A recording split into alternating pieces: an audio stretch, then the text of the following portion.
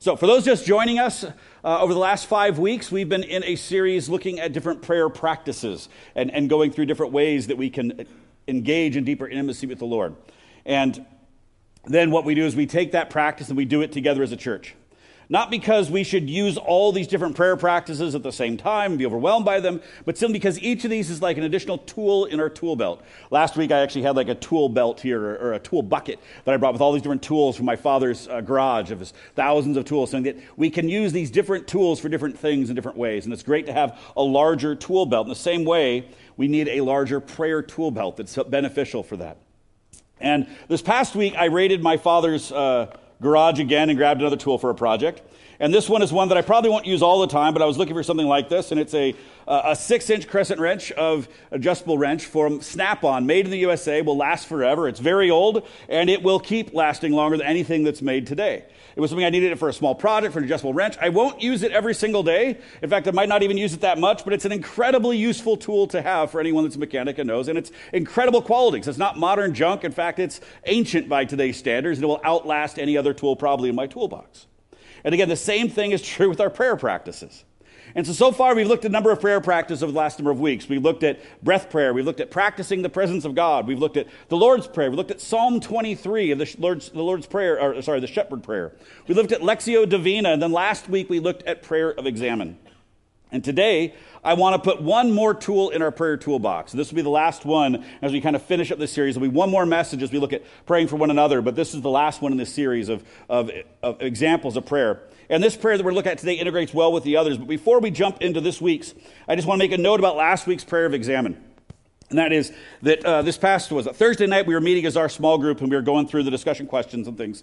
And a number of people in the group, our group, we have, 15 adults and 28 children, I think, were present. So it's not a small group, all under 10 or most under 6. So it's very lively.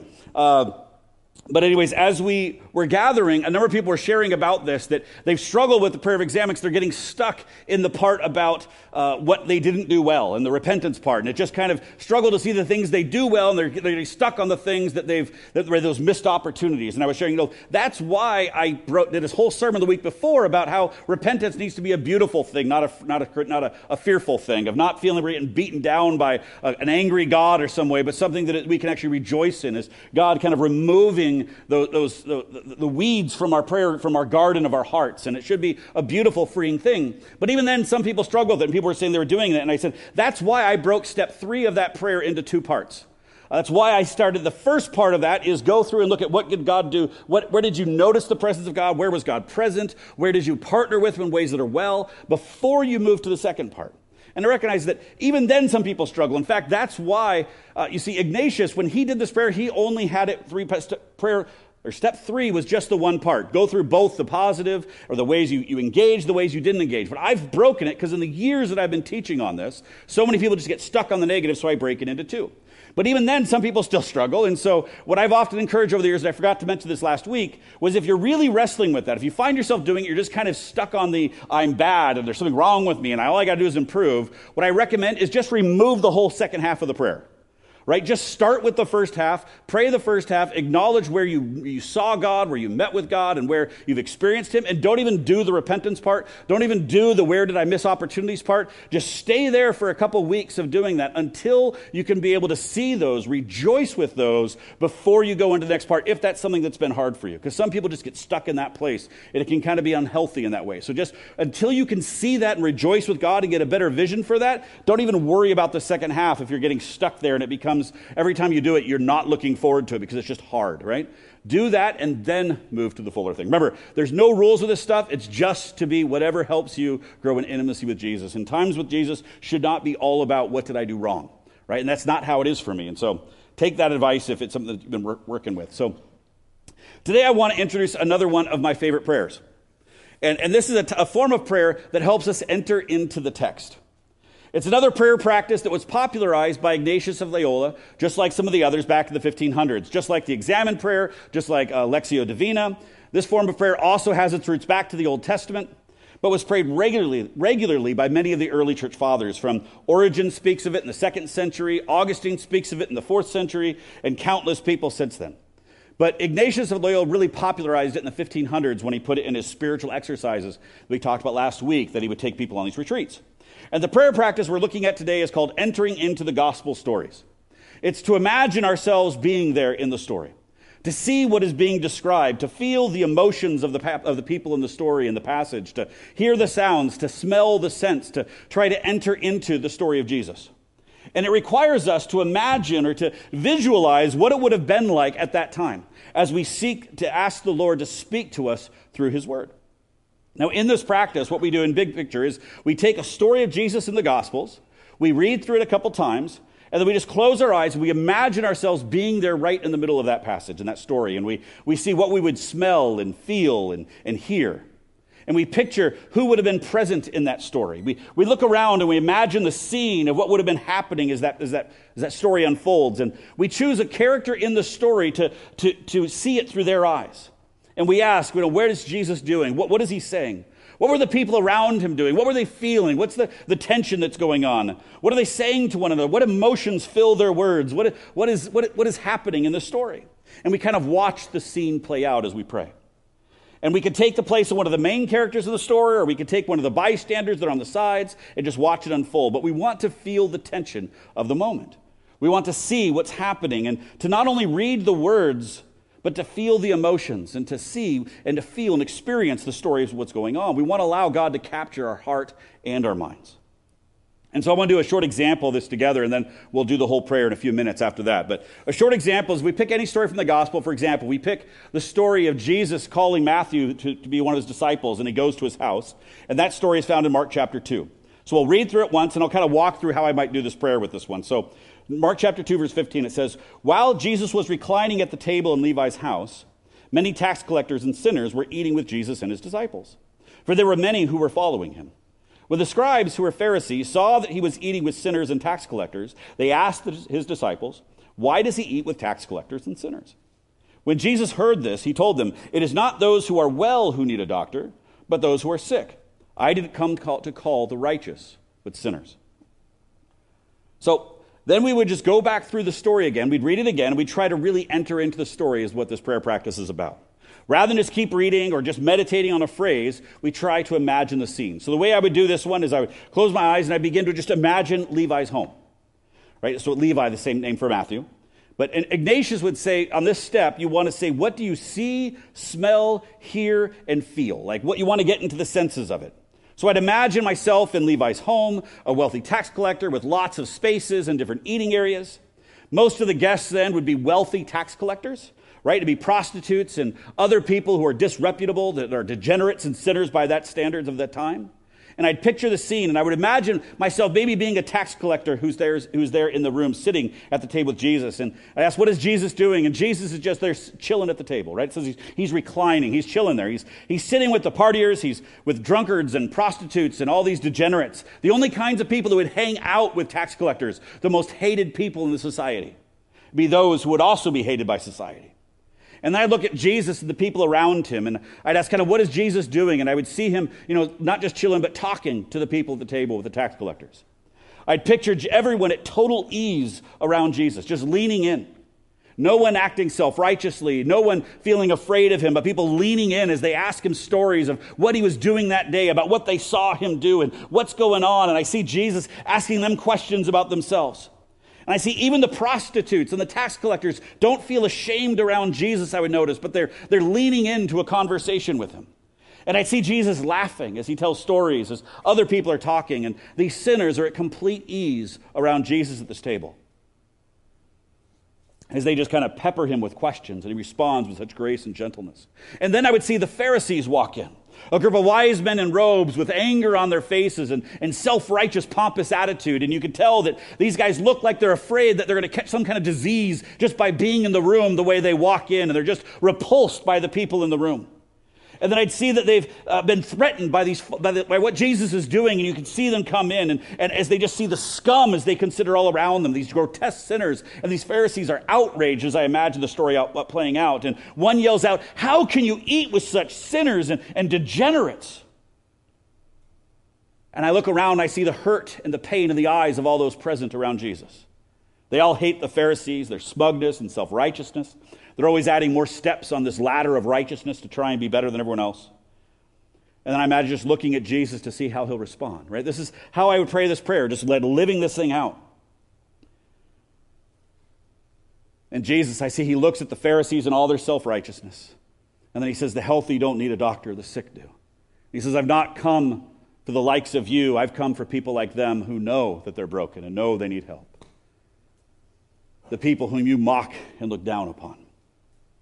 And while the Pharisees walk away in disgust, I would see the joy on the faces of the people around us who are just drawn to Jesus, someone who is there for them, someone who sees them for who they are for the first time, not just as sinners and degenerates, but people.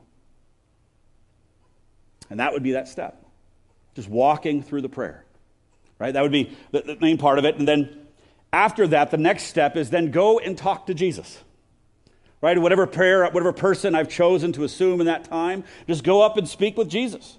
And I'd imagine myself in that case being a tax collector sitting at Jesus' table, and so I'd finish up by just telling Jesus, thank you. I'd walk up to say thank you. Thank you for seeing me and not just seeing my sin. Thank you for spending time with me. And I'm trusting the Holy Spirit is going to speak in this time. I'd say I've never seen anyone stand up to those evil men before, and as I'm trusting the Holy Spirit to speak, maybe he can speak one of many different things in this time. And I'm trusting. Again, this isn't like some imaginary playtime. It's not where we're playing Mr. Rogers' Neighborhood. It's not like my 6-year-old, playing battle games with his dino nuggets at the dinner table, right, fighting against each other. This isn't just imaginary or fake in some way. It's genuinely expecting the Holy Spirit to move in this time. And as I sit there looking at Jesus' face, as I do these kinds of things, often I'm brought to tears, and I see Jesus. Maybe he just says, James, follow me. He says, James, I see you. You do not need to be afraid. Your old way of living is over. Come and follow me. I'm your Father, and I love you more than you could ever comprehend. I want to be with you. Your identity is not as a tax collector, as a sinner, a divorcee, or a single father, whatever the things are the world calls us. Your identity is a child of God. Amen? I'd take a couple of minutes and just pray in gratefulness for that. I'd pray the Lord would open up my heart, and maybe I'd pray the Lord would help me to see those who have been rejected by society today with his eyes. Who am I treating like the Pharisees treated people? Who am I looking down upon? Who am I not seeing with the eyes of Jesus? And I would spend some time with the Lord, right? So that would be kind of my prayer using this particular passage. It'd be something along those lines. It goes different directions every single time. But the idea is that I enter into the text, and I trust the Holy Spirit to lead me and guide me in that process. And I follow his promptings as I do. And in this case, it'd be to receive his unconditional love and to move my heart towards those who are hurting and towards those who have been rejected in that passage. And so the main elements of this prayer is, well, we start with praying and then read the gospel passage a couple times. We're then going to imagine the scene and walk through it with our imagination. So we're going to put ourselves in the scene, maybe as an observer, or the one receiving love, or the one receiving healing, or maybe you're a friend carrying the lame, if that's the story. Then we're going to pay attention to what we see and hear and feel. We're going to look at what Jesus is doing. Listen to what he says. We're going to look at the people around us and what they are doing and what they're feeling and how are people responding to Jesus. We just kind of go back through the story and kind of just imagine that story as we go through it. And then finally, we're going to take a moment to speak with Jesus. We're going to reflect on what we've seen. We're going to process how the passage applies to us and listen to what he might say back to us. All right. So now I fully recognize that in saying that, there's some of you right now that are going, wow, that's garbage. Right? I want nothing to do with that. I'm not a touchy-feely person. I want facts, not feelings. Right? I don't need a kumbaya circle when I read the Bible. Right? When I've taught on this in the past, I've had people respond, get a little nervous. They're asking, but are we allowed to use our imagination when we approach Scripture? Aren't we supposed to just stick to exactly what the text says? I mean, this feels a little bit subjective. I don't trust my imagination. In fact, that's exactly what I said when I was exposed to this form of prayer about 12 years ago. I rejected it completely. You see, I was a Bible guy. Been teaching the Bible day in and day out for years, decades, and I took it seriously. I didn't trust my imagination. I definitely didn't trust my emotions. Right? And I didn't involve either of those in any of my study of Scripture. It was too holy to let my broken emotions or my imagination be involved with. So I get any reservation anyone may have for this. And so first I want to just say a couple things. One is that this is just another tool. You can toss it out if you don't like it, and that's fine. But before you do, if you're prone to, I ask you to hear me out for a second, because this has turned into one of my favorite forms of reading Scripture. And first, because of this, this is not actually a foreign concept. This feels weird or strange. It's actually not a foreign concept for any of us who have followed Jesus. We've been doing what's called Ignatian styles of using our imagination and engaging with the Bible for years and years, our entire lives. We've been doing it for centuries. I mean, think of any nativity play that you've ever seen or been part of. People are imagining what that is to bring it to life. They're taking the scriptures, imagining it, and then demonstrating it, often in really heretical ways, right? Because we don't really know what we're doing. But they're imagining what that is like, and they're adding all sorts of details and other things that weren't part of the original text, with 3 wise men and cute little mangers and all these other things that weren't present, and animals that had no right to be there at that time, right? Or think of any nativity scene you might put on your mantle for Christmas. And you think of the amazing subjective depictions we take in putting those things there. So much more so, some much more so than others. In fact, Sarah and I, we were at Leavenworth recently at that Christmas shop a few months ago. And we were in there walking around upstairs. I'm sure all of you guys have been up there, or many of you have. And there's a bunch of those old nativity sets, like 100 different nativity sets. And we're like, wow, this is weird. This is weird. And whatever the one that's like $20,000 or something that's up there. And then, anyways, I heard some lady saying to the shop worker, do you have that cat nativity set again this year? I'm like, cat nativity? Right? Legit. She's like, do you have that cat nativity? And the worker goes and hands her a box that's like $300 of a cat nativity set. I'm just like, why does this thing exist, right? I do not know. That's not what I'm talking about. Imaginations. Don't imagine yourself as farm animals. Like, maybe there's some weird way you can make that work, that you see the sheep observing what's going on. I don't know. But that's not what I'm talking about, all right? So it can get weird, but think of any passion play you've ever seen. There used to be, I don't know if they still, there used to be an amazing one here growing up that we used to go to every year. That was incredible. At a huge amphitheater. I forget where that was. Where was that, Mom? You don't remember? Okay. We went every year. There was this amazing play that was done. But when you think of those, the amount of imagination that's used in that, and the amount of subjective decisions that are made in depicting that. Or think about one of the most top-rated TV shows out today by IMDb and Rotten Tomatoes, available on Netflix and so many other places, called The Chosen. Right? Its writers and producers are following in an Ignatian tradition of seeking to imagine what was happening, to portray it, to capture the sights, the sounds, the emotions of it. In fact, let's look at a 1-minute clip of that. If you're online, I think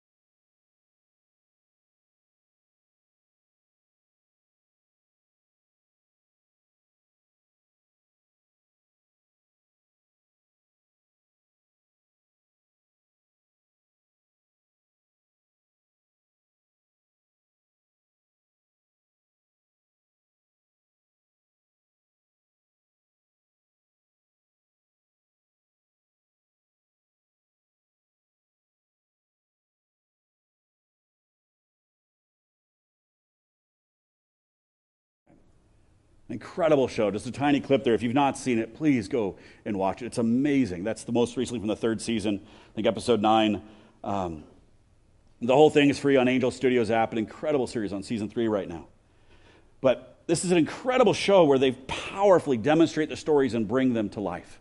Again, the Ignatian tradition of kind of really imagining what that would have been like, and taking the scripture and really bringing it to life in so many beautiful ways to help us enter the text, so we can experience it and not just read about it.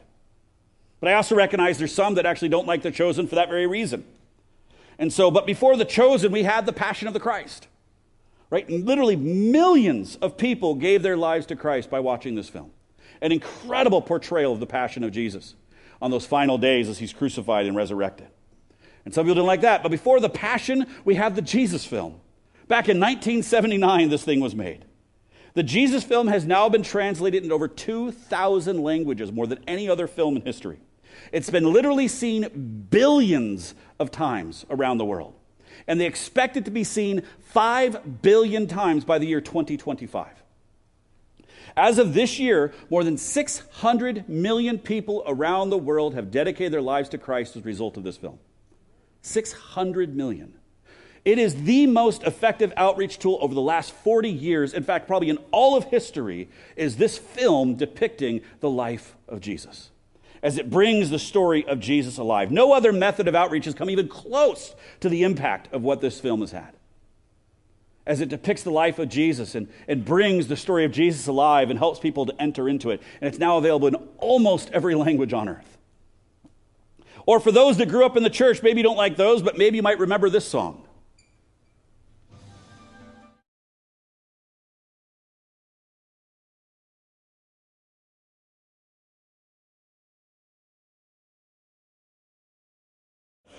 But this is all about recreating stories and re-dramatizing them. Why? So that our kids can enter into the text.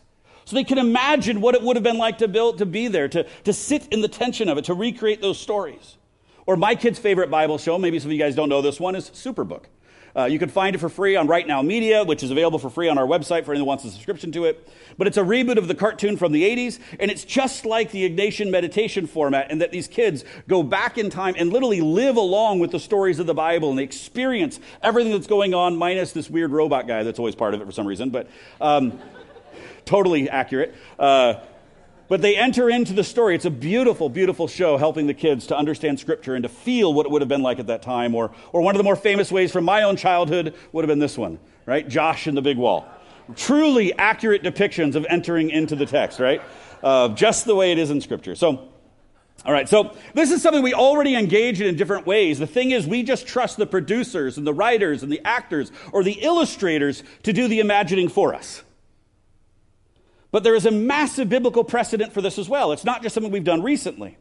First, at a foundational level, God created us for fellowship, right? We've been talking about this a lot. In the beginning, God created us out of desire for fellowship, and that the Father, the Son, and the Spirit love to be with us and to speak to us and to communicate to us.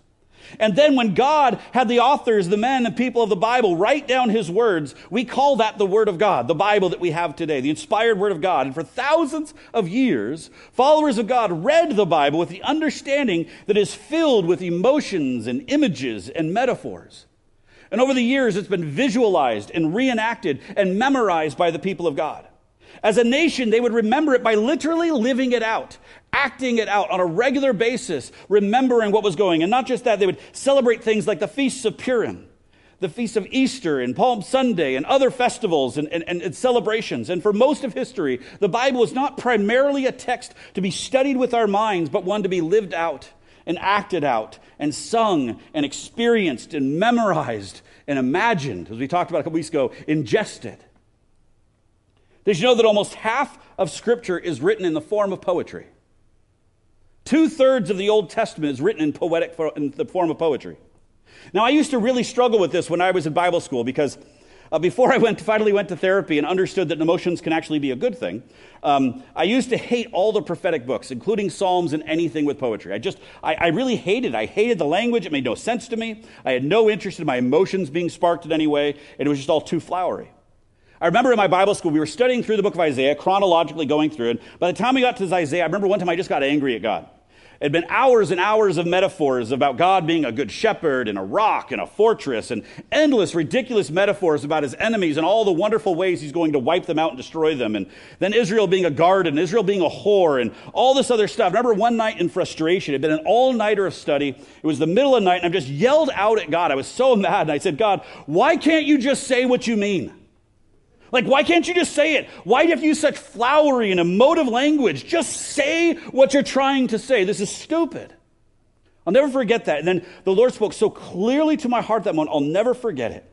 And I heard God so clearly respond to me and saying, because I don't want you to I don't want you just to read it, but I want you to see it and feel it.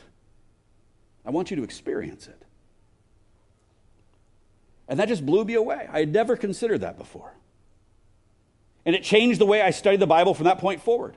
Even though it would be a few more years until finally I went to therapy and got my emotions figured out, but I realized that God wanted me to enter into the text, to imagine him as a shepherd, or a rock, or a fortress, or an eagle that's flying. He wanted me to picture Jesus turning over the tables. He wanted me to imagine him touching a leper that had never seen human touch in decades of life. He wanted me to see the sweating blood coming off of his forehead as he sat there in the garden. He wanted me to hear Jesus crying out at Lazarus' tomb. I was so convicted at that time because by that point, the only way I was willing to study was in ways that I could understand logically and rationally. That's how I approached Scripture. Yet God chose to write in poetry, almost half the time. And so that meant I had to learn to love it too. You see, God loves poetry and imagery. How do I know that? Because it's all throughout Scripture. It's almost half of his writing style. God is a very emotional God. And if we want to know God, it means we need to learn to love that kind of language as well. If we don't, it's like a girlfriend whose boyfriend is like a professional baseball player, and she wants nothing to do with baseball. She hates it, won't let him talk about it, won't go to a game, never wants him to ever see it, doesn't want to see his uniform or anything about it because she just doesn't like it. She says, I love you, but I don't like anything about you. Or be like marrying someone from a different culture and refusing to acknowledge any of their cultural values. Refusing to accept their language or anything from their culture, eat any of their food. I love you, but I don't want any of that stuff that you love. If we don't learn to enjoy emotive language and visual language, we must ignore half of everything God wrote down. Almost half. That's a lot. And this hit me so hard about 11 years ago. I think I shared this story before, but when I started therapy, I hated emotions 11 years ago. I thought that emotions were weakness, right? I prided myself on my ability to not feel things, right, from my brokenness, from my past and stuff. But it happened because I couldn't relate to my newborn son. JJ had just been born. And in my master's program, at the time, we were doing a semester on early childhood development. Nothing will mess you up as a new parent like studying early childhood development, right? There's nothing will scare you more than that subject, learning how much you can destroy your child by the age of 3. And it scared the crap out of me. I was desperately scared because I realized JJ would just scream all night long and I wouldn't care because I was emotionally broken. And I would just this is a superpower of mine. Sarah can sleep. I can sleep right next to the crying baby. Look how wonderful I am, right? I can just turn off my emotions. And anyways, I went to see a therapist. I realized I'm going to mess this kid up. And I'll never forget the first therapy appointment that this therapist asked, Christian therapist, wonderful man of God, asked me what I feel about emotions, and I say they're weakness, right? Unless it's positive and excitement, they're weakness. And I don't want to be controlled by them. I won't let them control me. And then he asked me, well, if they're weakness, would you consider God weak? Well, no. He said, well, then is God emotional God then? Not really. I mean, maybe every once in a while. He's like, really? You consider yourself a Bible teacher, right? And he says, right now, do a survey in your head of Scripture. Is God an emotional God or not? Remember my head starting in Genesis, briefly went through that, went part of Exodus, and then I was kind of getting overwhelmed. I jumped to the Psalms, and no. I jumped to Jeremiah. I'm like, oh, no. Jumped to Isaiah, and at that point, I dropped on the ground and just weeping. As I realized, oh my goodness, every single thing practically where God engages, he's leading almost with emotions of his heart and love and longings. I just broke down. I realized somehow 2 decades of teaching the Bible and being a leader of a missions organization, and I did not realize that God was an emotional God. I saw it as weakness. When the reality was, it was I who was weak because I didn't know what to do with them. I learned that God loves descriptive and emotive language. He loves flowery language and run-on descriptions of things. He loves creating word pictures that go on and on. He loves his people imagining what he's talking about, to picture it, to feel it, to enter in. Because we're called to be in a relationship with him,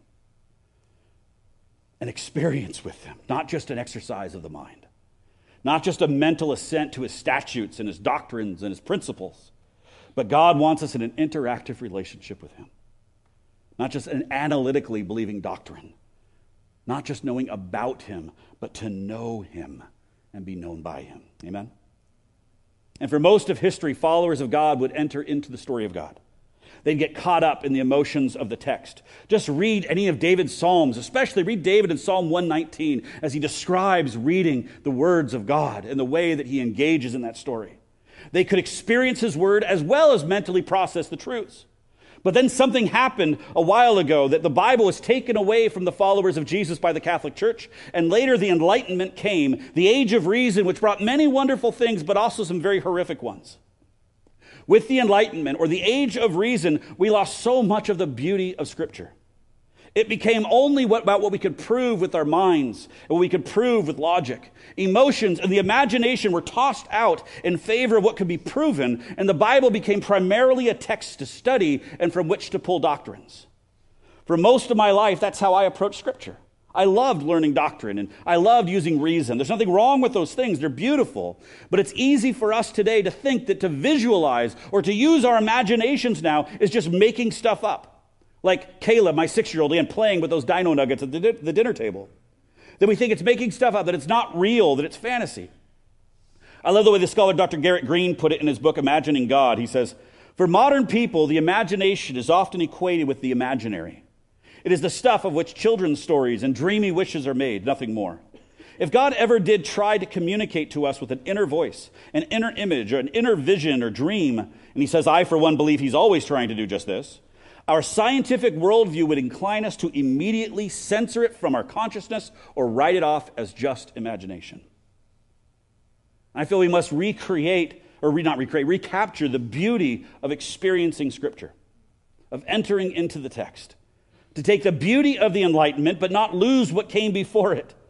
There's a reason, the number one way that Muslims around the world come to Christ, do you know what it is? Dreams and visions. Today, millions of Muslims give their lives to Christ because of dreams and visions that they experience from God speaking to them directly. It's so incredibly common today. Yet he has always spoken that way. But in the West, so many of us, we've tuned out that way of God speaking because it doesn't fit within our rational and logical minds. And so we don't hear many stories of that here in the West because we've tuned it out. Yet countless times in Scripture, God gives people images to see, to experience, and what he was trying to communicate. One of the most obvious examples is in Daniel chapter 7, verse 1. Verse 1. Daniel says, Daniel had a dream with, quote, visions in his mind, is what it says. As he was lying in bed, he wrote down the dream, and here's the summary of the account. And he goes on to talk about the 4 beasts of Daniel in chapter 7 that he sees again in his mind. And so I love to enter into the story with Jesus. I found it to be a powerful way to pray and meditate upon Scripture with Jesus. There's actually a book I've been enjoying that I found recently by Adrian Smith. It's called Joining Jesus on His Journey. And the subtitle is Experiencing Truth Through Imaginative Prayer. It's a 10-week prayer model, but this idea of the Gospels being like joining Jesus on his journey and just entering in and joining in that with Jesus, experiencing it along with him and those who are with him. It's a beautiful way to read the text. So now I want us to do this together. We're going to take a passage and we're going to walk through these steps and try this together. For some, this will be really natural. For others, it's going to be really awkward and clunky. And so I'm going to kind of guide us through this one as we do it together. So on your chairs, I've actually printed out the entire text. It'll also be on the board. But there's going to be 4 specific steps we're going to go through. 1, we're going to remember that God is present with you. 2, we're going to read the gospel passage through a couple times. 3, we're going to imagine the scene and walk through it with our imagination. And then 4, we're going to finish by taking a moment to speak with Jesus. So let's begin. So remember, the first part of this is remember that God is present with you. So we're going to ask the Holy Spirit to lead us as we pray. And so this is going to be, we're just going to start and just pray. So I'll just pray right now. You just pray with me. We say, Father, may you lead us in this time. May you guide us into your truth and your word. We don't want this just to be our own thoughts, but we want it to be yours. And so, Holy Spirit, we lean into you and we say, lead us and guide us in this time, Lord Jesus. Amen. So number 2, we're going to read through the passage a couple times. We're going to use Luke chapter 7, verse 36 through 50. So I'm going to read this through twice. And as you do, just try to enter in, try to picture what's going on in this story. So it begins in verse 36. One of the Pharisees asked Jesus to have dinner with him. So Jesus went to his home and sat down to eat. When a certain immoral woman from that city heard he was eating there, she brought a beautiful alabaster jar filled with expensive perfume. Then she knelt behind him at his feet, weeping. Her tears fell on his feet, and she wiped them off with her hair. Then she kept kissing his feet and putting perfume on them. When the Pharisees who had invited him saw this, he said to himself, if this man were a prophet, he would know what kind of woman is touching him. She's a sinner. Then Jesus answered his thoughts. Simon, he said to the Pharisee, I have something to say to you. Go ahead, teacher, Simon replied. Then Jesus told him this story. A man loaned money to 2 people, 500 pieces of silver to one and 50 pieces to the other. But neither of them could repay him, so he kindly forgave them both, canceling their debts. Who do you suppose loved him more after that? Simon answered, I suppose the one for whom he canceled the larger debt. That's right, Jesus said. Then he turned to the woman and he said to Simon, "Look at this woman kneeling here. When I entered your home, you didn't offer me water to wash the dust from my feet, but she has washed them with her tears and wiped them with her hair. You didn't greet me with a kiss, but from the time I first came in, she has not stopped kissing my feet. You neglected the courtesy of olive oil to anoint my head, but she has anointed my feet with rare perfume. I tell you, her sins, and they are many, have been forgiven, so she has shown me much love. But a person who is forgiven little shows only little love." Then Jesus said to the woman, "Your sins are forgiven." The men at the table said among themselves, "Who is this man that he goes around forgiving sins?" And Jesus said to the woman, "Your faith has saved you. Go in peace." Let's read it one more time. Again, try to begin kind of entering into imagining what's going on. Verse 36. One of the Pharisees asked Jesus to have dinner with him. So Jesus went to his home and sat down to eat. When a certain immoral woman from a city heard he was eating there, she brought a beautiful alabaster jar filled with expensive perfume. Then she knelt behind him at his feet weeping, and her tears fell on his feet, and she wiped them off with her hair. Then she kept kissing his feet and putting perfume on them. When the Pharisees who had invited him saw this, he said to himself, "If this man were a prophet, he would know what kind of woman is touching him. She's a sinner." Then Jesus answered his thoughts. "Simon," he said to the Pharisee, "I have something to say to you." "Go ahead, teacher," Simon replied. Then Jesus told him this story. A man loaned money to two people, 500 pieces of silver to one and 50 pieces to the other. But neither of them could repay him, so he kindly forgave them both, canceling their debts. Who do you suppose loved him more after that? Simon answered, "I suppose the one for whom the larger debt was canceled." "That's right," Jesus said. Then he turned to the woman and to Simon. "Look at this woman kneeling here. When I entered your home, you didn't offer me water to wash the dust from my feet, but she has washed them with her tears and wiped them with her hair. You didn't greet me with a kiss, but from the time I first came in, she has not stopped kissing my feet. You neglected the courtesy of olive oil to anoint my head, but she has anointed my feet with rare perfume. I tell you, her sins, and they are many, have been forgiven. So she has shown me much love. But a person who is forgiven little shows only little love." Then Jesus said to the woman, "Your sins are forgiven." The men at the table said among themselves, "Who is this man that he goes around forgiving sins?" And Jesus said to the woman, "Your faith has saved you. Go in peace." All right, so now we're going to imagine this scene. Put yourself in the scene. Pay attention to what we see, hear, and feel. Look at what Jesus is doing. And so as we begin this, I want to give guidance this first time. I'm just going to kind of walk through the story. I recognize there's some that really wrestle with this. I was terrible at this when I first started because I'm so black and white. I know there'll be some. I'm just going to walk through and kind of give us some guidance of just prompting of how we could potentially see it, and then I'm going to give us a few minutes to do it on our own. So as I would do this, I would take a few minutes to just imagine the scene. So I'd picture Simon's home. A respected Pharisee, he's clean and proper, and I'd picture the other people who are present, and then maybe I'd imagine myself as one of the people sitting at the table with Jesus. Maybe I'd imagine myself as the woman coming in, if I identify with that. And then I'd be aghast at what I see looking around me. And as you do this, don't be impartial, but you want to enter in. You want to kind of try and feel what's going on. And so I'd picture Jesus with his dirty feet, covered in dust, sitting there. And culturally, the host should have cleaned his feet, right? The host's feet sure would have been cleaned, but he, for some reason, ignored Jesus in that place. And then I would imagine the rejected prostitute as she comes in. The shame and scorn of everyone in the room looking down upon her of why is she here? And then I'd see her come to Jesus, ignoring all the judging eyes, and she begins to clean his feet. Then I'd picture her with tears falling from her face, and I'd ask, why is she crying? And I'd watch her tears flowing, and I'd see her use her hair to begin to wipe Jesus' feet. I'd imagine her opening this expensive bottle of perfume and begin rubbing it into Jesus' tear-stained feet, while others just sat horrified. And then I'd be able to smell the perfume as it just fills the air of the whole room. I'd imagine her shame, this power dynamic at play of this broken woman in the midst of all these people of power. And then I would imagine Jesus standing up for her, vindicating her, seeing her as a human being, and then forgiving her for many sins.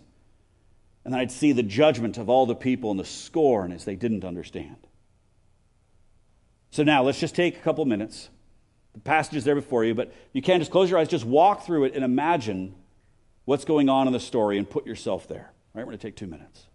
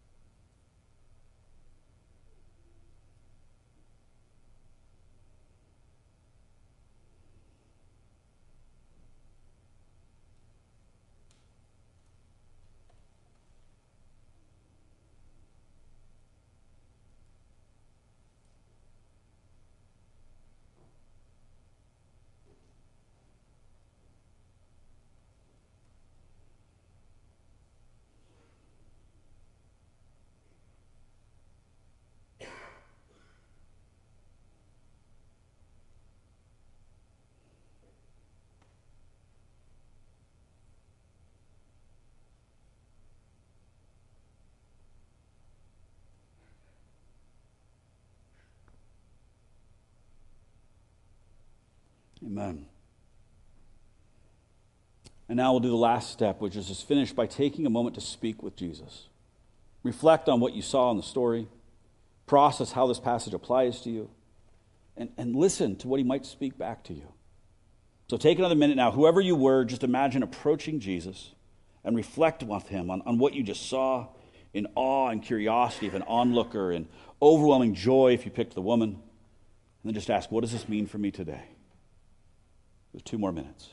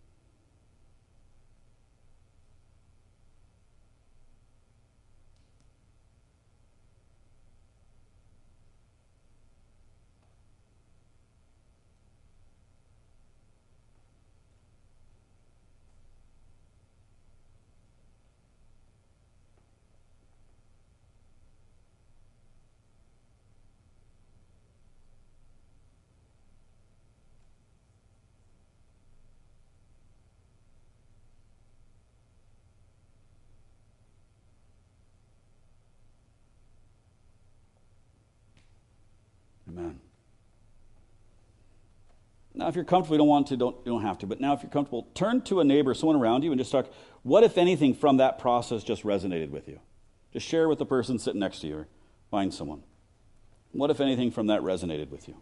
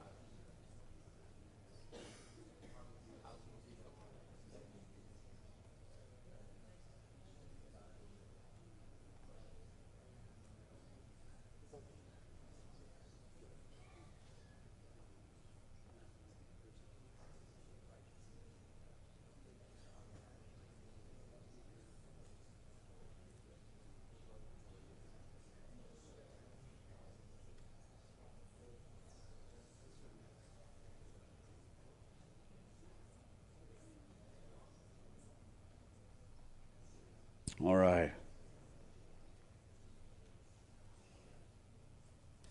I'm frequently brought to tears in this style of prayer as I engage further with Jesus' heart and I see the way he cares and loves for the people around him.